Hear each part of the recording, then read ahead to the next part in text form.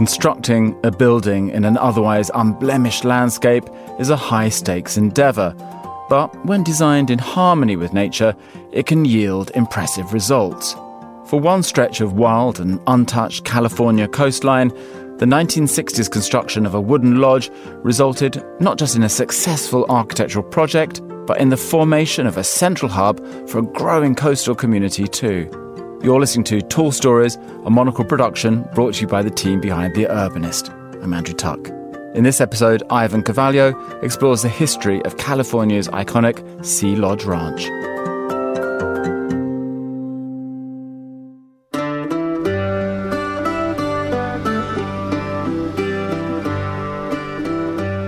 Set on the northwest corner of Sonoma County, overlooking the Pacific, the Sea Ranch Lodge awaits visitors traveling along the famous California Highway 1. Here, some 100 miles north of San Francisco, the scenery is a blend of coastal meadows, redwood forests, and majestic bluffs with trails leading to sandy beaches.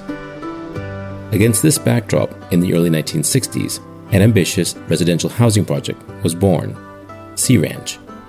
On the site of a former sheep ranch, the developer, Oceanic Properties, sought to build a residential settlement dedicated to modernist principles that placed nature at the center. The company brought in a team of professionals led by landscape architect Lawrence Halprin, who developed a master plan focused on living lightly on the land to respect the surrounding environment.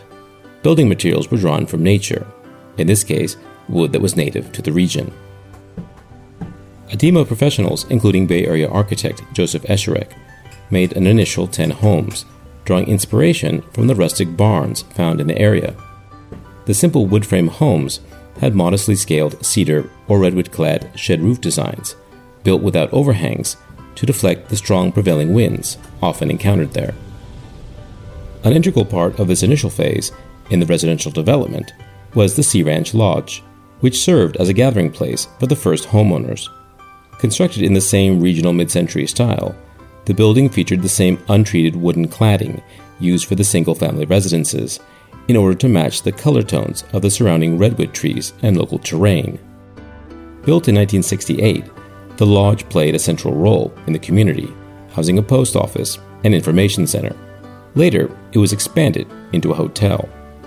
As the success of Sea Ranch grew and new residential plots were developed, today the area counts over 2,000 homes. The lodge itself underwent changes, but the structure has retained the original elements laid out by the project's founders. It recently completed a 5-year, multi-million-dollar renovation to revamp the 17 guest rooms to preserve its mid-century design principles. A familiar beacon still on the lodge's facade is its original modernist logo, 2 seashells back-to-back connected to a ram's head that reference the sheep which once grazed the land. Inside the hotel, guests are greeted to rooms exuding a simple organic luxury, with custom headboards, window benches, and desks built by carpenters from a California workshop in Santa Cruz, and which are paired with mid-century Hans Wegner elbow chairs. A newly arranged dining area, bar and cafe, feature more colorful details and skylights, while still retaining the wood floors in order to maintain the spirit of the Sea Ranch project and its emphasis on the natural. Large windows still dominate the common areas, allowing visitors the chance to enjoy the site's most precious commodity, the scenic panoramas of the Pacific Ocean outside.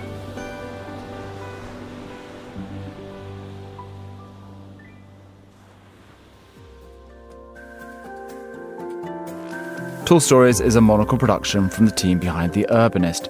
This episode was written by Ivan Carvalho and produced and edited by David Stevens.